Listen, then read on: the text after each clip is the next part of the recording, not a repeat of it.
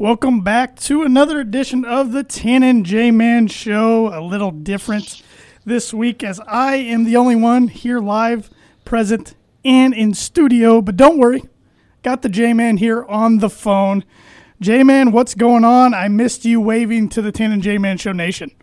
You know, I was waving at my computer, but that just didn't make any sense, so I stopped. Why does that not surprise me? I can just visualize it right now. I had the muscle memory going. It's just habit. Yeah, you're a creature of habit. So, well, we got to start things off. Of course, not a lot going on. As we're just hoping everybody stays safe and healthy out there, as we're all trying to get through this COVID-19 pandemic together.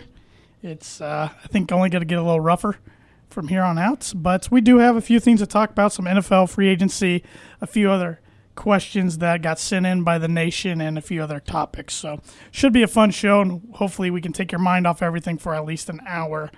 But the Tan and J-Man Show this week is brought to you by, like it is every week, The Damn Landing.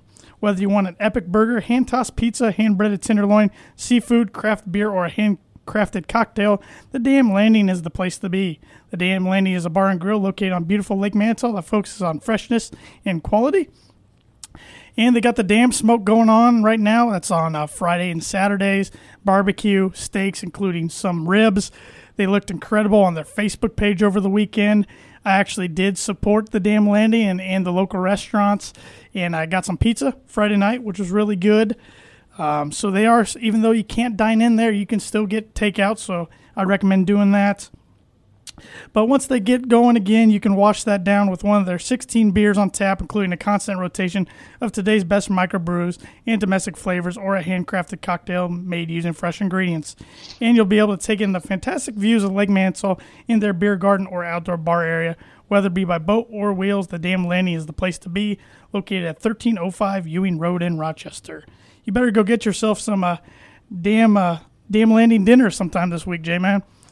You know, J-Man is a big fan of ribs, as you know, so I might just have to do that this weekend. You better call in early. I think they go by pretty fast from what I've heard. I'm sure. So, you got some Birdie Bogey?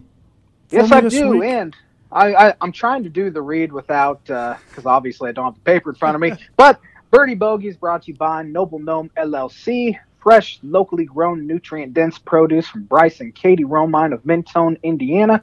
Like them on Facebook, follow them on Instagram, and check out their website, noblegnomellc.com. And I got a little bit to add to that. You can sign up for their CSA right now. It's from May to September. The pickup date and day and time this year is going to be Thursdays from 3 to 6 p.m. The first day's on May 7th. The last day's on September 24th. That's at Romine Family Farms, 3328 South, 900 West, Mentone, Indiana, 46539. And you might be wondering, what does CSA stand for? It stands for Community Supported Agriculture. You have the ability to purchase a crop share of fresh, locally grown, nutrient-dense produce that you and your family can enjoy all summer long. And what do you get with that? You get a weekly box of fresh produce, newsletter, recipes, relationship with the farmer who grows your food, which would be Bryce and Katie Romine, and exclusive farm tours. Your box may contain beets, cabbage, carrots, cauliflower, cucumbers, eggplant, herbs, kale, kohlrabi, lettuce, melons, microgreens, onions, peppers, radishes, spinach, summer squash, salad mix, sweet corn, Swiss chard, tomatoes, turnips, and winter squash. So there you go. Go check out their website, Noble Gnome LLC, for more details and pricing. Get your veggies. Get them while they're ready.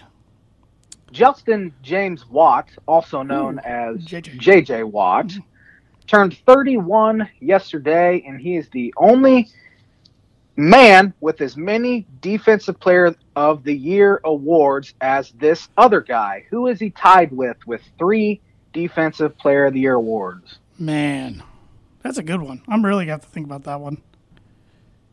Coming in hot. Did it take you a while to find that one?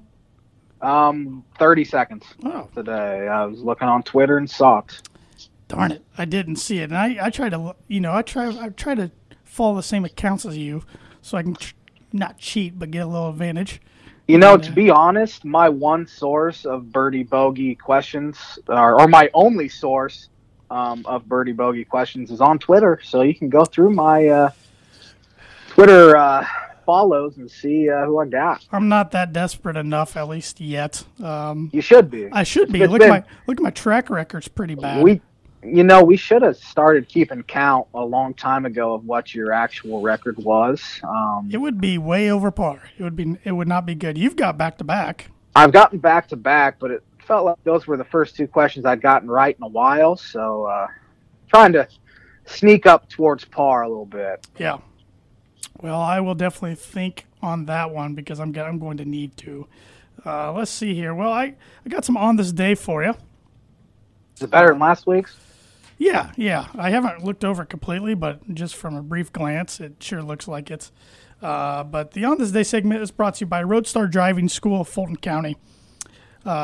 They got all the services for all of your teen drivers' education needs. You can call them at 574-780-2291 or email them at fulton@roadstardriving.com. And Joel Burris, who is the owner of Fulton of the RoadStar Driving Academy. I am botching this read of Fulton County. He actually supplied a question for later on during the show. So. Nice. Okay, what do we got here? Let's see. On this day in 1946, the 8th NCAA Men's Basketball Championship was held as Oklahoma State beat North Carolina 43-40. Barn burner. Back-to-back titles for the Cowboys. We sure Bruce Weber wasn't a coach in one of those games with that final score? No, not sure at all. So, let's see. The 10th NCAA Men's Basketball Championship was held 2 years later, of course, in 1948. Kentucky beat Baylor 58-42. That was the Wildcats' first victory in their first title game. They won quite a few after that. They did. They're a pretty historic blue blood program. On this day in 1957, the 19th NCAA Men's Basketball Championship was held. North Carolina beat Kansas 54-53 in 3 overtimes. Wilt Chamberlain of Kansas became the 4th player to be named tournament MOP despite not playing for the championship team.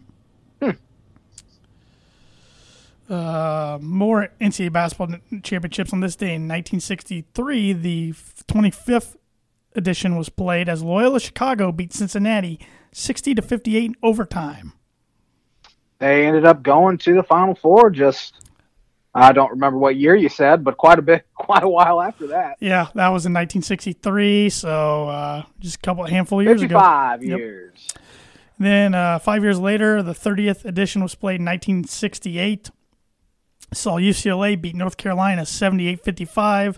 Gave the Bruins back-to-back titles. Lou Alcindor was the most outstanding player for the second time in 3 years. Wasn't too shabby. He's a pretty good player. Let's see, what else we got here? A lot of figure skating stuff. This is a funny one. It doesn't give any details, but it says on this day in 1993, the New York Knicks and Phoenix Suns got into a major brawl. Imagine that. The Knicks always got in fights.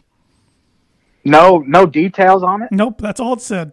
On this day in 1994, Wayne Gretzky set the NHL record with 802 goals scored. He wasn't bad either. No. Hey, we got a pro wrestling one in here. On this day in 1997, WrestleMania 13 in Rosemont Horizon, Illinois, saw The Undertaker beat Psycho Sid for the WWF heavyweight title. I've actually watched that match on the network. Did you watch the replay of WrestleMania on ESPN last night? I watched bits and pieces of it. I remember watching that from last year? That was back in 2014.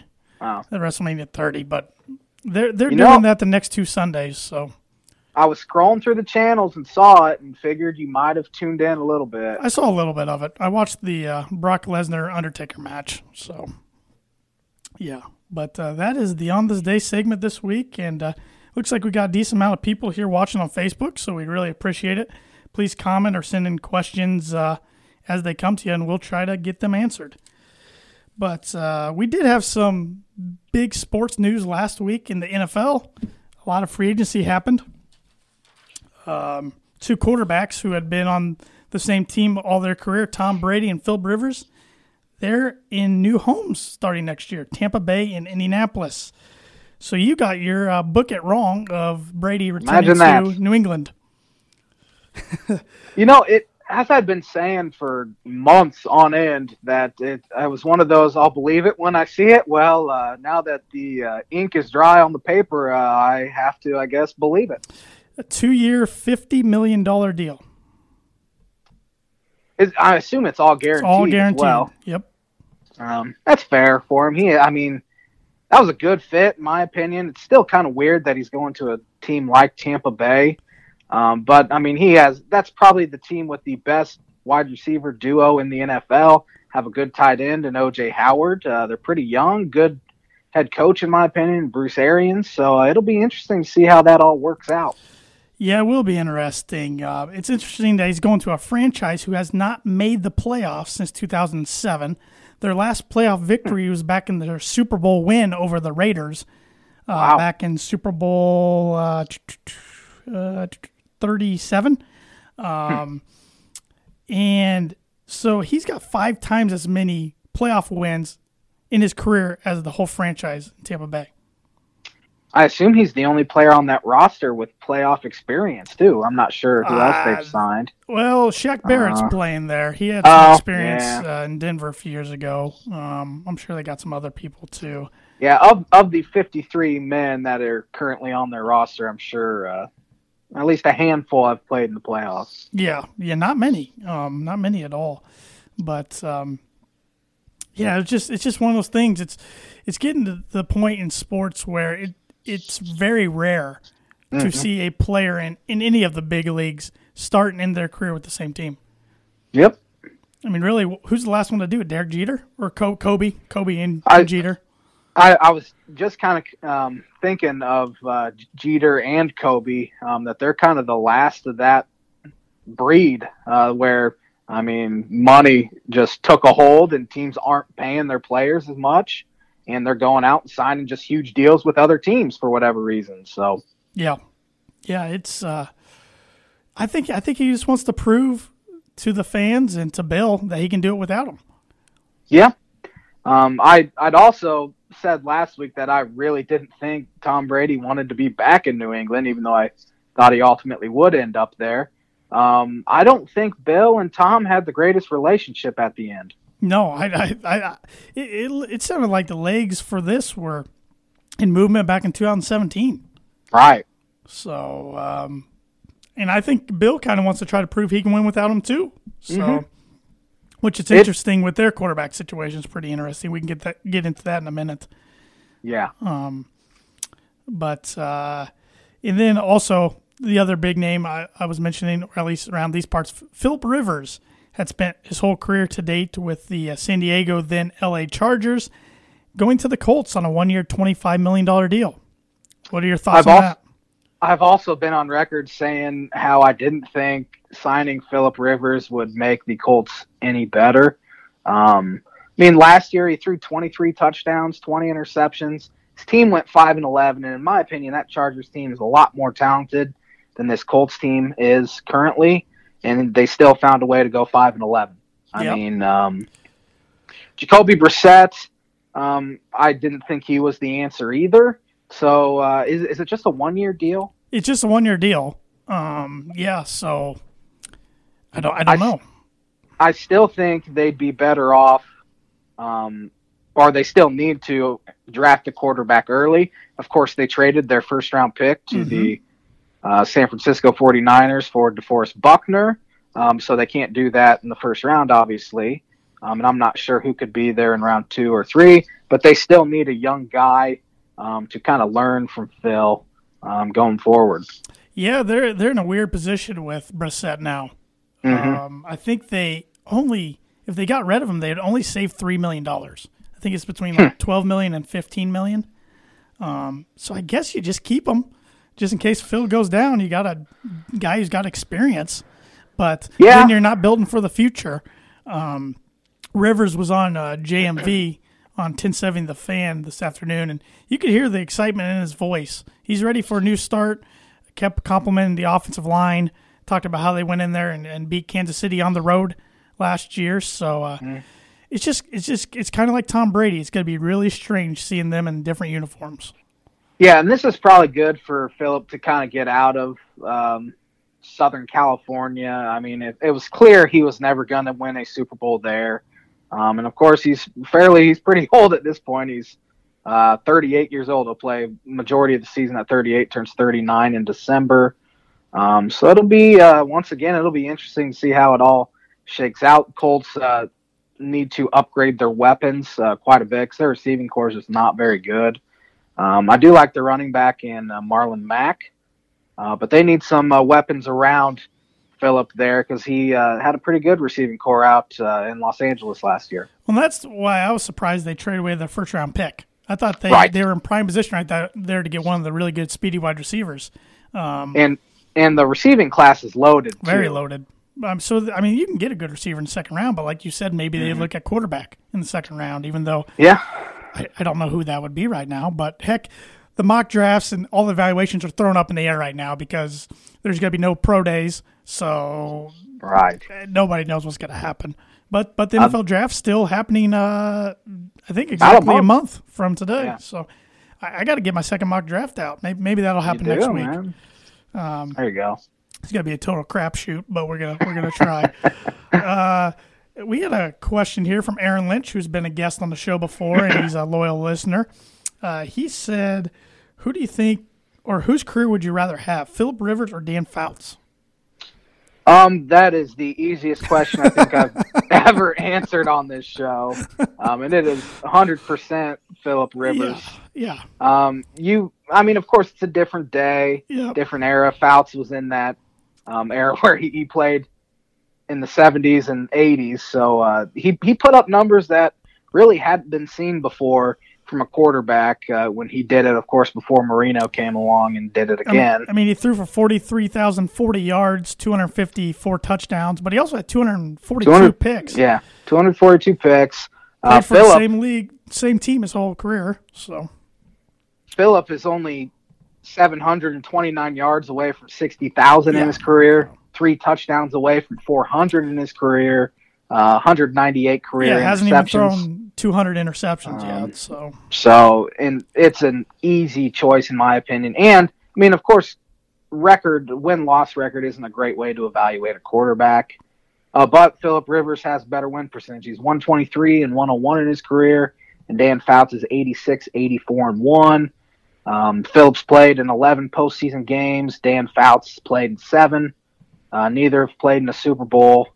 I think neither have played in the Super Bowl. I don't know about Fouts. I know obviously Rivers hasn't. I don't. Let me see. I don't think Fouts has. I think the Chargers actually he might have. They made it against San Francisco. Nope, that was in the 90s. Duh. They made it against San Francisco. I think that's the Chargers' only Super Bowl appearance. Okay. Yeah. Because they had a stretch where they played at least 2 postseason games from 80 to 82. Got to the conference championship in 80. Got to the conference championship in 81 where they lost to Cincinnati. And then in 82 was, I think, a strike-shortened year. And they lost in the divisional round to the Dolphins. So I don't think old Fouts has ever played in a Super Bowl. No, they've only played in 1. I'm cheating and looking over here on my Super Bowl graphic down here in the studio. So, Travis Wottring, good friend of the show, a sponsor of the J-Man's Book of Prediction. He said he would love Chase Claypool in the second round by the Colts. Claypool had a sensational combine. I mean, he's huge. He's 6'5" and ran really fast. I'm not sure the exact number, but he looks like a tight end out there, but ran like a elite wide receiver. And he'd be a solid guy. He might end up sneaking into the first round, though. Yeah, he's a freak athlete. He was one of those guys whenever he turned on the Notre Dame game, he seemed like he was catching at least 2 touchdowns a game. Right, he was their go-to. The other local NFL team, the Chicago Bears, they made some quarterback movement, trade a 4th-round pick to Jacksonville for good old Nick Foles, Super Bowl MVP a couple years ago. Yeah, Foles, this is the second or third time this has happened. He signed a huge deal with the team and then is gone like a year later. Or 2 years later. He's made a bunch of money in his career, and he had that unbelievable Super Bowl run, but he hasn't proven he can play away from Philadelphia, which is just strange to me. Yeah, yeah. What do you think this? What signs does this send Mitchell Trubisky? He absolutely needed competition there. And if Nick Foles can't beat him out, something went wrong. Because I don't think Trubisky is a guy that can actually go out there and beat out a guy like Nick Foles. Foles would just have to play just extraordinarily bad for it to happen. I think Trubisky's done in Chicago. I mean, he's their first-round pick. You almost can't have him be your backup. There'd just be too much media and distractions and stuff. So they might end up just having to cut him if Foles plays to his ability. I mean, looking back on that, look what all they gave up to move up and get him at number 2 overall. To move up one spot because they were picking 3rd. Yeah, because they thought San Fran was going to jump on them. San Fran bait and hooked them. And they had, of course, Deshaun Watson and Patrick Mahomes still out there. However, of course, Patrick Mahomes was not a given, surefire superstar like he's turned into. But neither was Trubisky. I would have said Watson was far more ready at the time. Yep.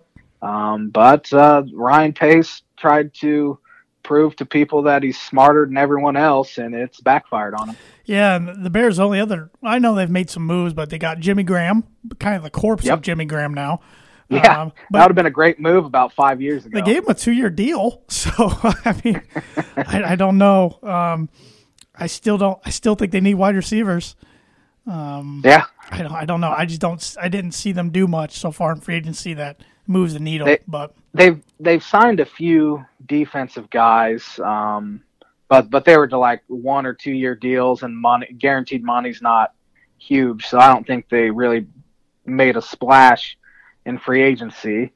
Besides, of course, the trade of Foles. So yeah, it's I don't know. And then your Dolphins have made some nice moves. Yeah, I think they've given out the most guaranteed money, if I'm not mistaken. They needed to revamp their offensive line, and they've done that, signing 2 offensive linemen, Eric Flowers and Teddy Karras, who's from Indianapolis and played at the University of Illinois. So he's your favorite player then? I mean, they actually signed 2 Illinois guys. Clayton Fedulum, who played for the Bengals, safety and one of the best special teamers in the NFL, signed him to, I think, a 2 or 3 year deal. You work undercover for the Dolphins, don't you? And give them I do, information.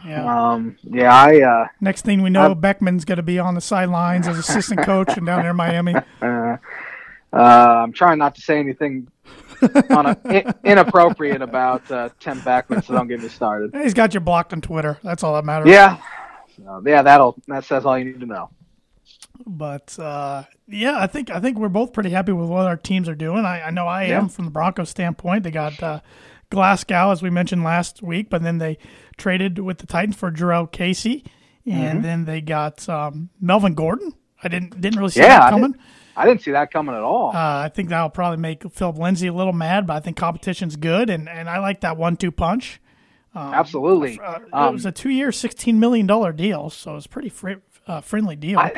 I think every NFL team needs 2 starting caliber running backs on their roster because, I mean, they take a lot of hits. Yep. I mean, Lindsey's had injury issues anyway. Yep. Yes. And Melvin Gordon essentially sat out majority of last year. Yeah, I don't remember when he actually came back, so he's a little more fresh. Yeah, I would say. He bet on himself, and it kind of backfired because he saw the deals Gurley and those guys were getting. Yeah, and he wasn't in the same league as those guys. Of course, Todd Gurley ended up not being in that kind of category either. Yep, running backs are kind of sometimes a flash in the pan. But with that said, I think he's got a lot of game left. It's not like Jamal Charles when they got him in this final year where he just had nothing left in the tank, even though I thought Vance Joseph and staff didn't use him correctly. But, I like it, and I think that tells me they don't believe a lot in Royce Freeman, who was only in his second year last year, but I think the writing's kind of on the wall there for him. But, no, I like it. They did, say goodbye to Chris Harris Jr., who actually signed with a division rival in the Chargers, which talk about a good defensive backfield there. Holy cow. Yeah, absolutely. Their defense is loaded. The AFC West is going to be a tough division. But speaking of tough divisions, how about the NFC South? They just keep getting better, don't they? I mean, Tom Brady signs as we said and the whole world knows by now. Well, Todd and every free agent, I feel like, wants to go to Tampa now. So yeah, absolutely. Which I don't blame him because Tom Brady's a proven winner. Yep. Todd Gurley, he's only 25, 26 years old, but we had a buddy say he seems like a fragile old man. He does. And he really does. And it wasn't really, at first when I saw a 1-year deal, I was kind of surprised, but then the more I thought about it, Sean McVay didn't use him that much last year, got hurt the year before, and C.J. Anderson kind of passed him, didn't he, during their during the Super Bowl run? Yep. Sure did. So it ended up not being a shock, but he still, in my opinion, has a lot left in the tank. Who knows if he'll actually be able to reach that potential, though. Yep. And then you had the Saints, got Emmanuel Sanders. That's a nice toy for Drew Brees, a nice 2 to go along with Michael Thomas. Oh, that's huge because Emmanuel Sanders is one of the best route runners in the NFL. He's just that wily old vet, still fast, too, has good hands. You realize this is the 4th Super Bowl MVP quarterback he's got to play with? That's got to be a record, isn't it? Big Ben, Peyton, Flacco, and Brady. Man, that's got to be a record. And if he could win a Super Bowl with them, that would be 3 titles on 3 different teams. That's got to be close to something, that doesn't too. Happen. Yeah, I thought that was a nice pick for the Saints. Offense should be dynamite again next year, but they'll probably find a way to kick below the belt and lose in the playoffs. They'll get like the 1 seed or at least a bye and just find a way to lose on a last-second field goal because they committed a like pass interference in the end zone or something on a Hail Mary and. The legend of Kyle Turley will come on the field and throw his helmet. Throw his stands helmet or something. The stands. But then that brings me to the 4th team in the NFC South. The Carolina Panthers made an interesting move, signing Teddy Bridgewater to a 3-year, $66 million deal. And then today, they picked up really the best player in the short-lived XFL season, P.J. Walker from the Houston Renegades, I believe, or Roughnecks, I think. Roughnecks. I think Dallas was the Renegades. Roughnecks. He was a quarterback, so they got him. I think that the writing's on the wall. Cam, you better start looking for a new home. So that brings me to this question. I sent this out to the Tan and J Man Show Nation on Facebook and Twitter and got a few responses. I want your opinion too, J Man. Where does Cam Newton, Andy Dalton, Joe Flacco, and Jameis Winston end up next year? I haven't really thought about it, but going back to the P.J. Walker thing real quick. He was, what the heck's their coach's name? Panthers. Matt Rule, yeah. He was Matt Rule's quarterback at Temple, so he knows him pretty well. That makes sense. So it makes sense. But as for those other guys, there's really, I would say, only one place where you're absolutely guaranteed the starting quarterback job if you were to go to there, and it's crazy to say, but it's the New England Patriots. I'm not so sure now after what they did yesterday. You don't think those guys can beat out Brian Hoyer? Well, here's what I honestly think they love Jared Stidham for this year. I think they're going to let it go between Stidham and Hoyer. I mean, Hoyer goes back. This is his 3rd trip back to New England in a system he already knows. So he's got a leg up on those guys already. I mean, it is not a sexy pick, either one, by quarterback, but I think that's the direction they're going to go. I don't think they touch these other guys. I don't think they touch the other guys either because those other guys really aren't ones that I would want running my offense for 16 games. No. The Patriots also have Cody Kessler, who has experience with the Browns. But that's not a great quarterback. No, not at all. But I'd probably just rather roll with the rookie, see what you have in him. I think the rest of those guys have to be backups somewhere. Maybe say the Bengals do something crazy and don't draft Joe Burrow. I mean, maybe Andy Dalton is their starter again, which I just can't believe it actually would happen. But it's kind of funny. I'll go over to the answers real quick, and then I'll kind of put my opinion in. We had 3 people answer. Rhett Lee, who's been a loyal listener of the show, we appreciate that. He said Dalton could be a decent system QB for the Pats. This was before Hoyer re-signed with them.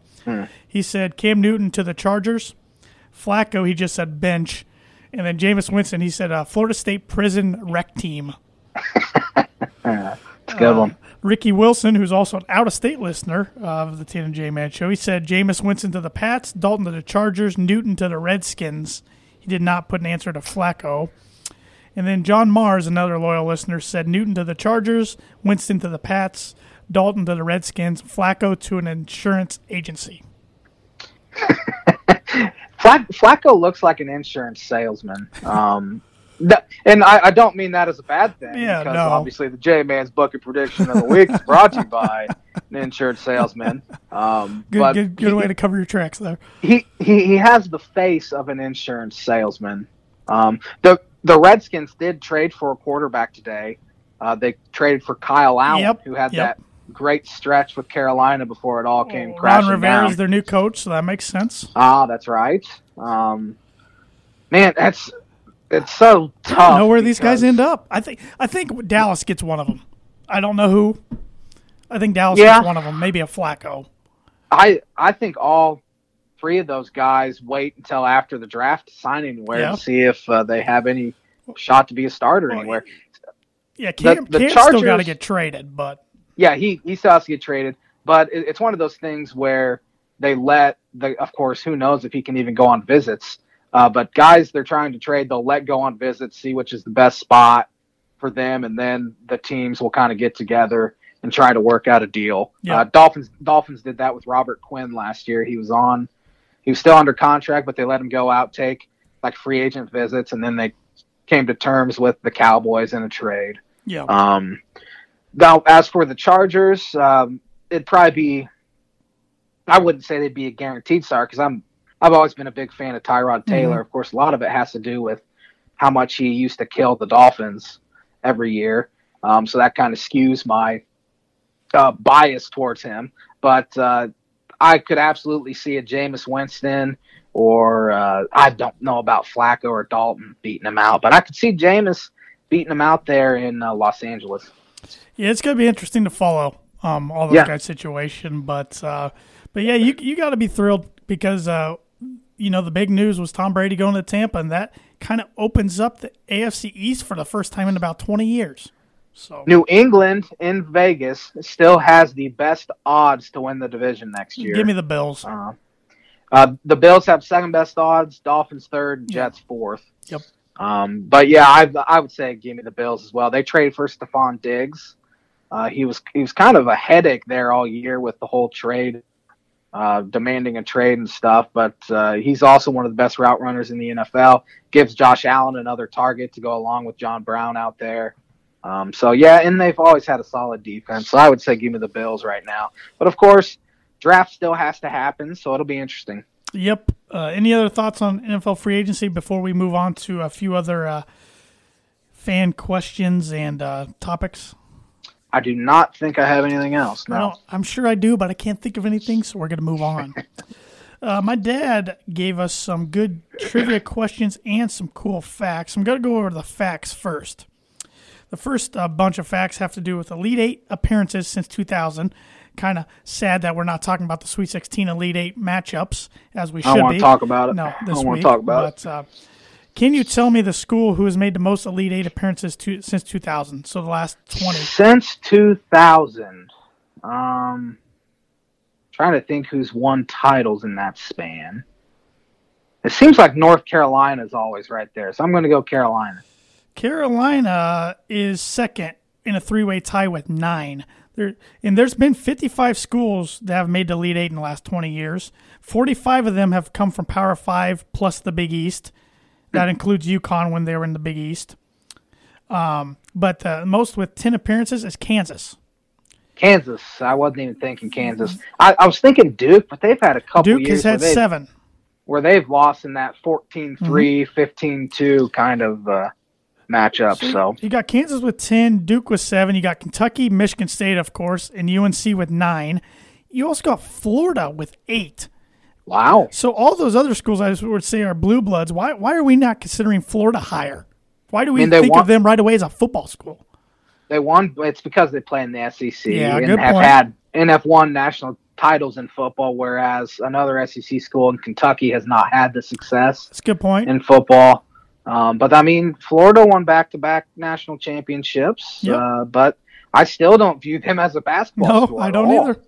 Then you got, with 6 appearances, you got UConn, Louisville, and Arizona, which it seems like each year UConn makes the Elite Eight. They end up playing in the national championship and winning it.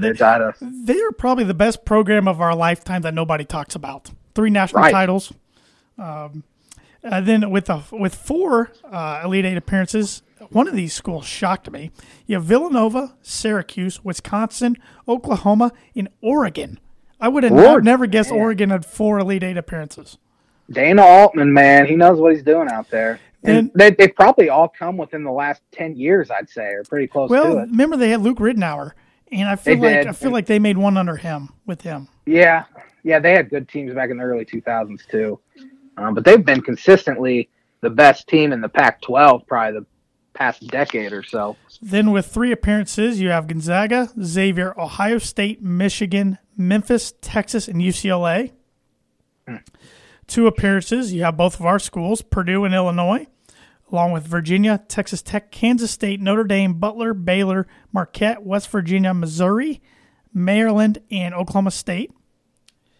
And then with 1 appearance, you have Auburn, Loyola, Florida State, South Carolina, VCU, Tennessee, Pitt, Davidson, Georgetown, LSU, George Mason, St. Joe, Georgia Tech, Alabama, Indiana, Kent State, USC, Stanford, Temple, Tulsa, Iowa State, Dayton, and Wichita State. You know who's kind of surprised me? Only has 1, and that's Pittsburgh. Yeah. They were really good with Jamie Dixon. Yeah. They even did they make a Final Four under Dixon? I don't remember. It felt like they did, but they obviously didn't. That kind of surprises me because they were one of the best teams in the Big East there for a 5 or 6 year stretch. My dad lists down here best schools to not make Elite Eight this century. He put NC State, Iowa, Arkansas, Minnesota, Providence, Washington, Cincinnati, St. John's, Creighton, UNLV, and Georgia. And then 3 states have 4 schools in the Elite Eight. That's Indiana, Pennsylvania, and Ohio. 27 states have had a participant in at least one of the 20 tourneys this century. Most surprising state not to have a team, he said either Utah or Mississippi. Philadelphia has had 3 in the Elite Eight, in Temple, St. Joe, and Villanova. Philadelphia is a good basketball town. Yes, it is. Not too shabby. Now we get into, he gave us some questions, and I'm hoping he texts me the answers because I did not look these up. I was hoping you and I could collaborate and get the right answers here. The first one's got to do with NFL draft. He said, what school has had the most number 1 overall draft picks since 2000? And then he said 14 quarterbacks have been drafted number 1 overall since 2000, not counting Kyler Murray. Named a 3 that never made the Pro Bowl. Wow. Well, Johnny wasn't number 1. I was going to say Johnny Manziel. Let's see. I'm trying to think of the players who have been taken number 1. We had Cam Newton. He obviously made a Pro Bowl. Did Baker make one yet? The Pro Bowl's so watered down. He might have been an alternate the past couple years. But I would probably put Baker on the list of potential ones that haven't. Was Tim Couch drafted this decade? Or was he 99, I believe. Okay. If not, he might be. Gosh, I can't. I am just going brain dead right now. Michael Vick made it.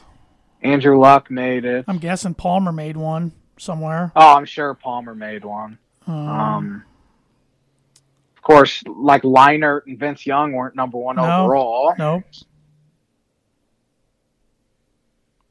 Man, I have no clue. Well, what school number 1 overall draft? I was thinking Oklahoma, but I'm just thinking of Baker and Kyler.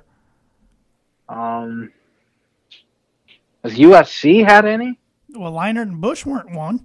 No, Palmer was. Mark Sanchez wasn't. Mario Williams was out of NC State. I was correct in Oklahoma. Was he?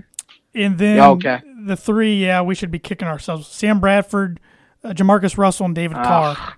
Oh, good Lord. It's embarrassing. This one's MLB, so I'm leaning on you here. There's no baseball in April this year. Don't tell me. Most home runs by one player in April is 14. There's one in each league.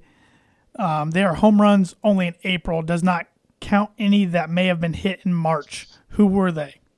I have no idea. I have no guess either.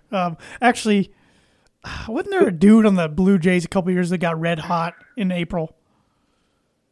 I'm going to go with Carlos Delgado was one of my guesses. Well, that's a name from the past. Yeah.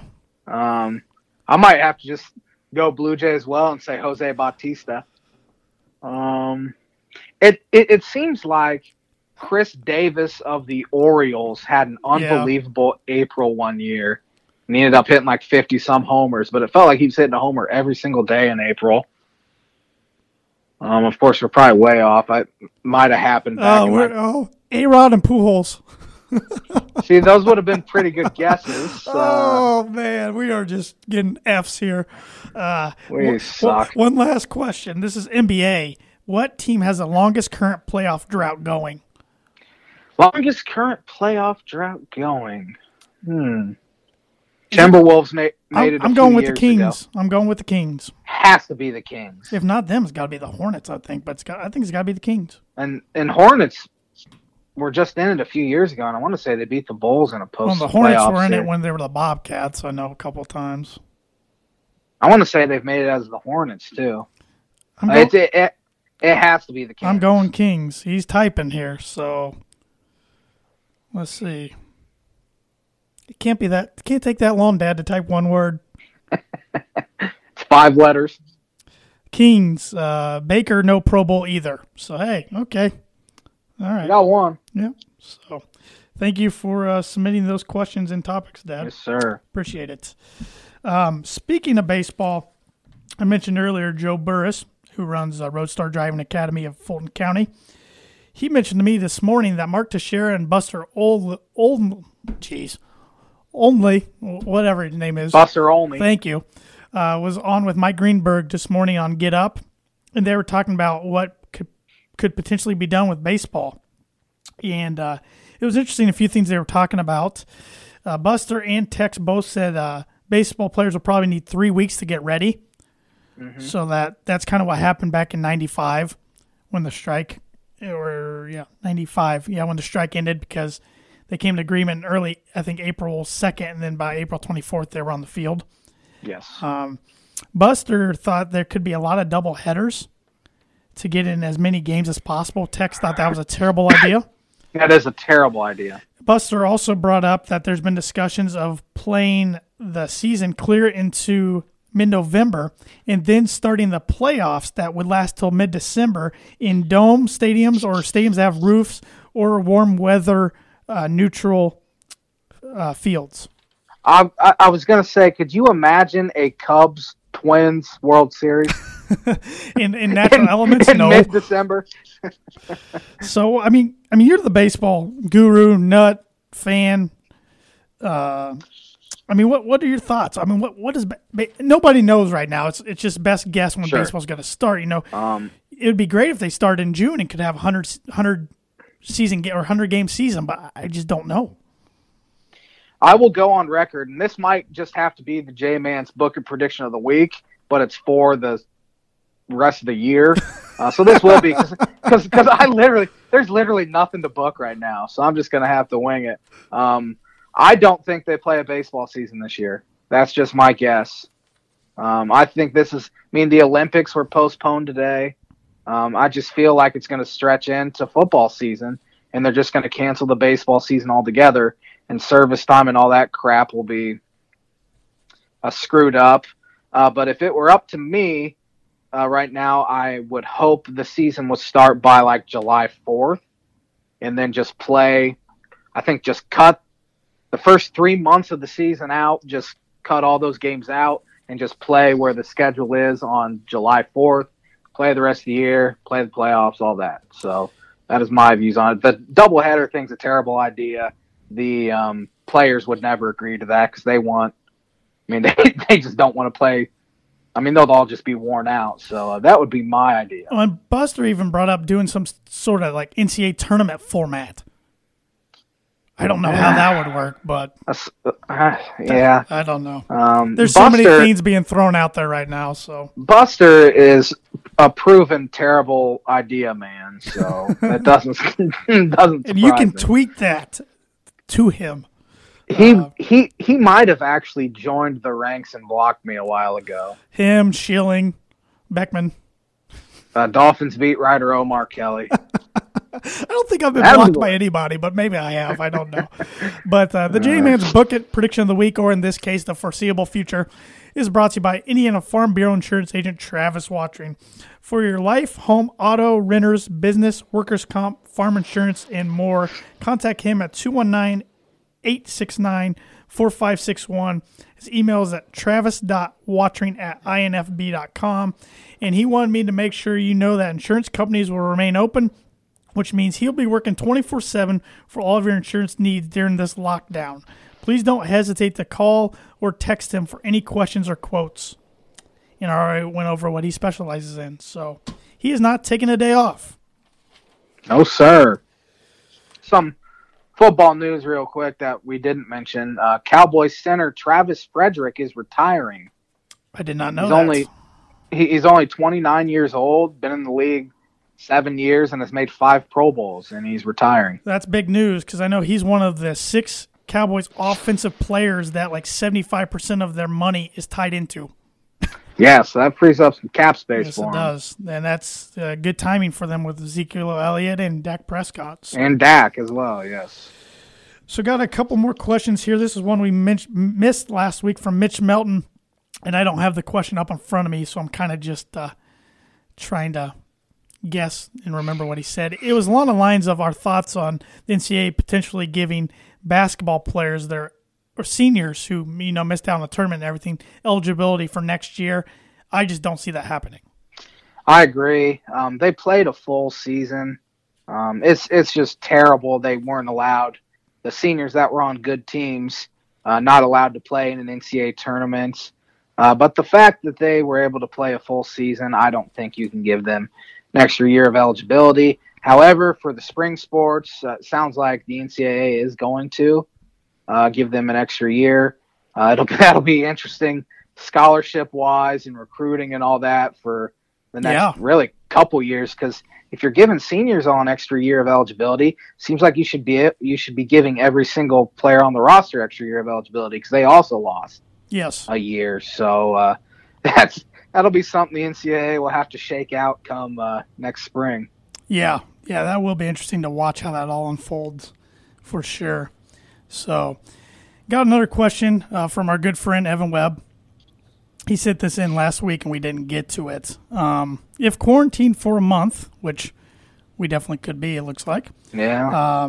And you could only watch 5 sports movies on repeat, which 5 would you watch? Same question pertains to 5 sporting events. All right, you want me to go first? Yes, please. Let's do the movies first. Okay. So I actually never finished my list. I only wrote 3 down. Crud. I actually went kind of in order. Well, I didn't for movies. I did for games. I did like 1 through 5, like number 1 being the one I'd want to watch most, down, etc. But movies I didn't. I do have Remember the Titans. I think that's your favorite sports movie. That's my favorite overall movie, so that is overall on my list. Movie, okay. Yes. I have The Sandlot on there as well. It's just a nostalgic movie for me. My mom, sister, and I used to go to the city pool a bunch when I was a kid in the 90s. And then after we'd go to the city pool, we'd go to the library so I could check out one movie. And it was usually The Sandlot, Rookie of the Year, Angels in the Outfield, some baseball movie when I was like 6 years old. But The Sandlot, absolutely for nostalgic reasons. Number 3, I have Friday Night Lights. I love that movie. I think it came out when we were in middle school. Sounds about right. And I think I got it for Christmas, and I watched it all the time. Never got old. Number 4, Moneyball. It was kind of a coin flip. I was thinking Moneyball, Major League. I love Glory Road as well, basketball movie. That movie bothers me a little bit because there's a lot of. I know they say it's based on true story, but a lot of it they missed, so it just kind of bugs me. I don't know, but good movie. Yeah, and I think I got that for Christmas as well back when we were like freshmen in high school, and I watched it all the time. Maybe that's why. I haven't seen it in like 10 years. Mm-hmm. But Moneyball's on the list. I'm going to be one of those people and say the book's a lot better because I love the book. Most people say that about movies that were books first. Yeah. Yeah. And Moneyball, the book, goes into so much more detail about the draft process. But I love the movie as well. How can you not be romantic about baseball? One of my favorite sports movie quotes ever. Number 5, I wanted to be different and put a movie on here that probably people wouldn't put on, and that's The Fighter. I loved it. Oh, good one.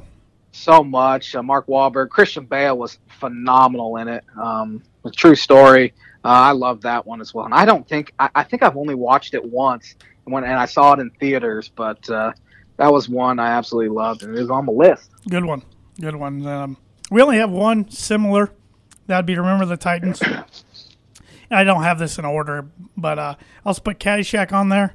I figured that was being a big golfer, and I know a lot of people. I know people who don't like that movie too much. I know you said you didn't really care for it too much.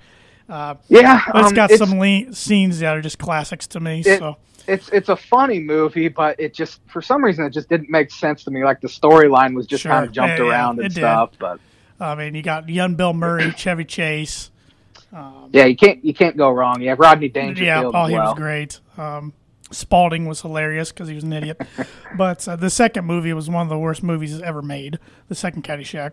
Yeah. Hoosiers is on there. I feel like living in Indiana, you kind of almost have to put that on there. And didn't even think about Hoosiers. I love when Gene Hackman's going through the doors and said, "Welcome to Indiana basketball," or "This is Indiana basketball," or something like that before the sectionals, and he walked through the door. Always like that part. This is where I didn't finish my list. So now, I'm going through, and you brought up some nostalgia ones like The Sandlot and Angels in the Outfield, and Friday Night Lights was a good one. I like Miracle a lot. I think Miracle's a thought really about putting that one on my list. I might have to go with Rocky on there just to be a little different. And then another one. I'm trying to think.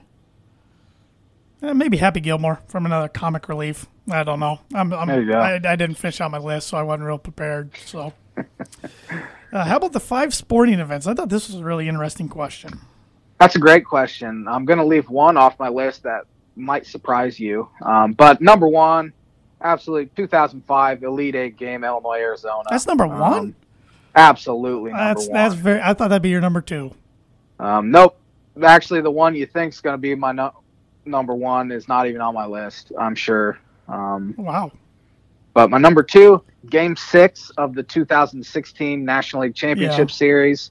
That was a stress-free game. I watched that with you. You did. You and our buddy Jeff Ryan got to watch it with me.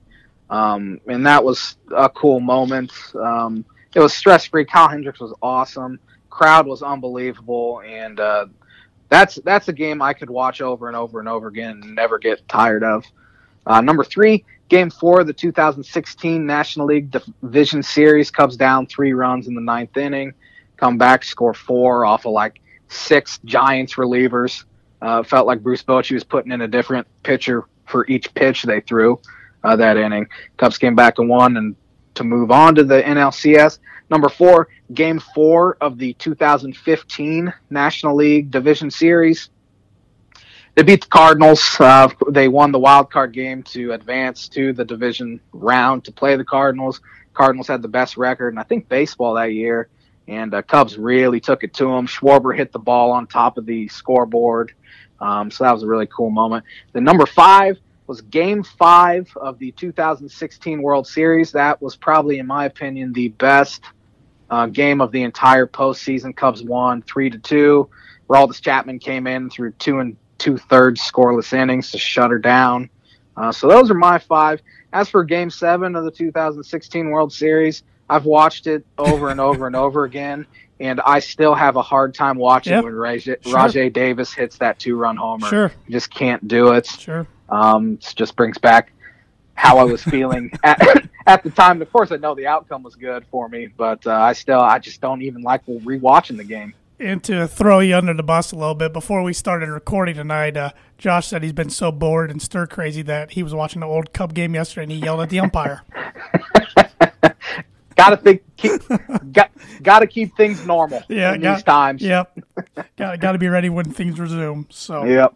My 5, I don't have them in order. I should have put them in order, but I don't. Or maybe I do. I don't know. The 2016, or the game was played in 16. The season was actually 15. But AFC Championship game between the Broncos and the Patriots ended up being a 2-point game, and the Broncos' victory.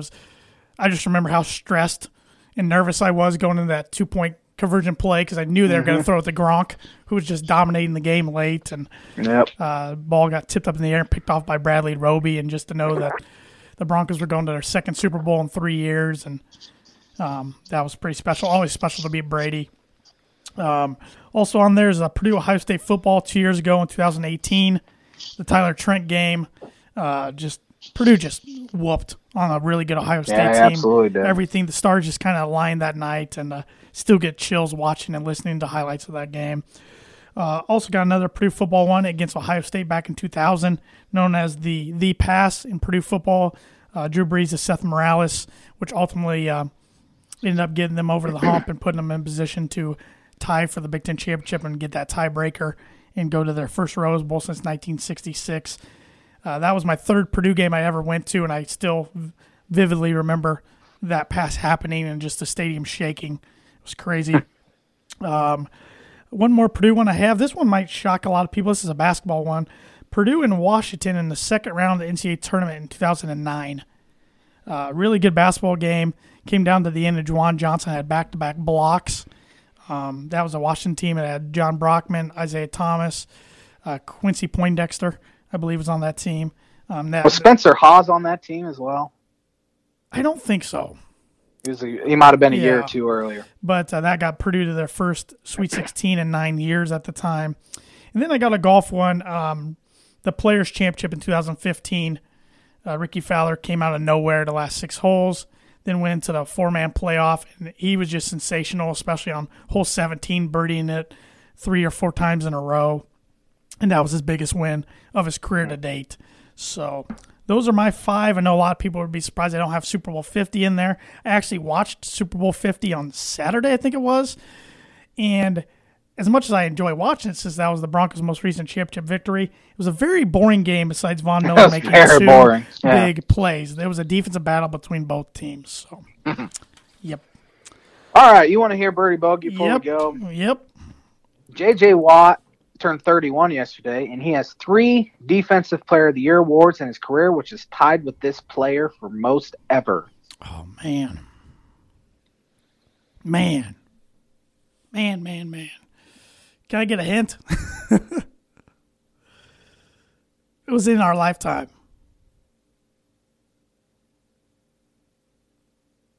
Did I lose you? I think we might have lost Josh. That was not ideal timing. Let's see if I can call him back real quick. That was not ideal. And his phone, yep, I'm not able to get him. And he said it was Lawrence Taylor, and that was one of the many guys that was going through my head, but I got to admit that was not going to be one of my guesses, or at least my final guess. So I would have got a bogey, but I guess we'll act like that never happened. So thank you, everybody who joined in to watching this week's, or watching and or listening to this week's episode of the Tan and J Man Show. Please be patient with us the next few weeks as we're not in our normal routine, but we will get through it.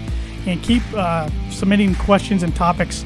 They really help us get through this show because, as you know, nothing is going on in the sports world. But we will be back next Monday for another episode of the Tan and J Man Show. Have a great week, everybody. Stay healthy. Stay safe.